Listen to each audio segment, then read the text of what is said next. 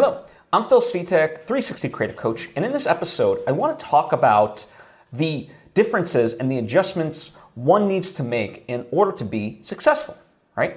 Now, before I fully dive in, though, I would like to take the opportunity to invite you to subscribe if you haven't already. That way you get all the various lessons that I put out right when I put them out.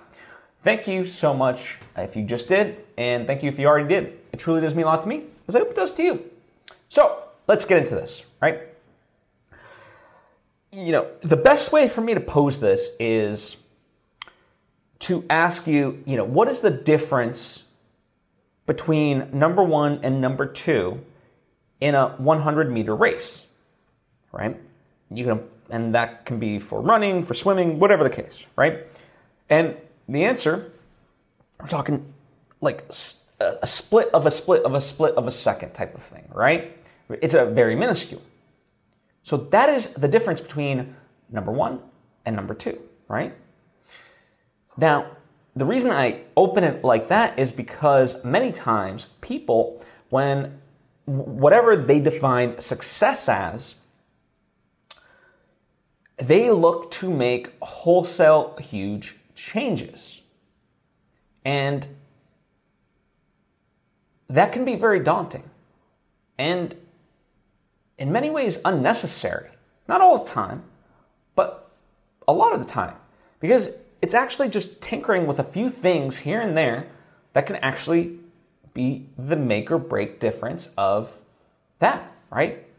I mean, quite literally, the sprinters in a 100-meter dash, all they're focusing on is just like getting just a split second better. And how do they do that, right? And, this is applicable in terms of any other sports metaphor, right? That true difference of, the greats is just so small, right? And so that's what you're really tinkering with when you're trying to go after success. It's almost a way of saying the devil is in the detail, right? Really studying, okay, how do we finesse this? How do we adjust for that tiny, tiny, tiny fraction, right?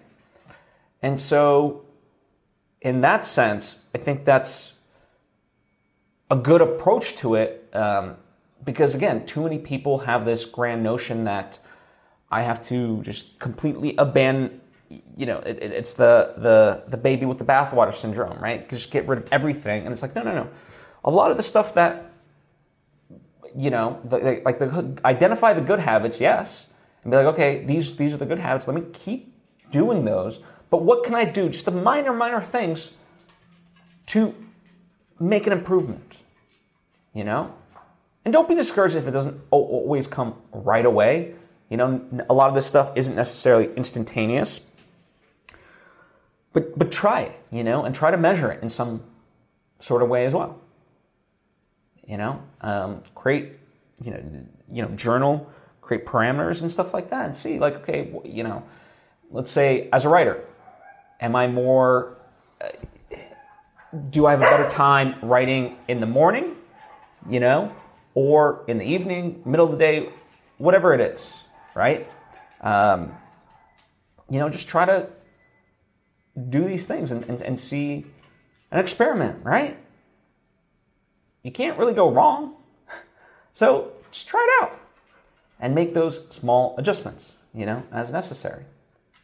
Anyway, that's the lesson I have for you today. I hope it helps. As always, if you have any questions or thoughts of your own, comment down below or hit me up on social media at Phil Svitek. I would love to converse with you.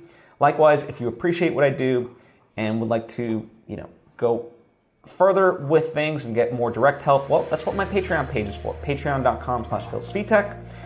And last but not least, I have my artistic endeavors out there, right? Whether it's books, movies, and so forth. And, if you're curious about that and want to check those out, all of them are linked to in the description box. Supporting that stuff helps support this because, it's a symbiotic relationship. The more I get to work on that stuff, the more I learn and can share those lessons and help you out here, right? So thank you so much. I appreciate you, and I'll see you next time.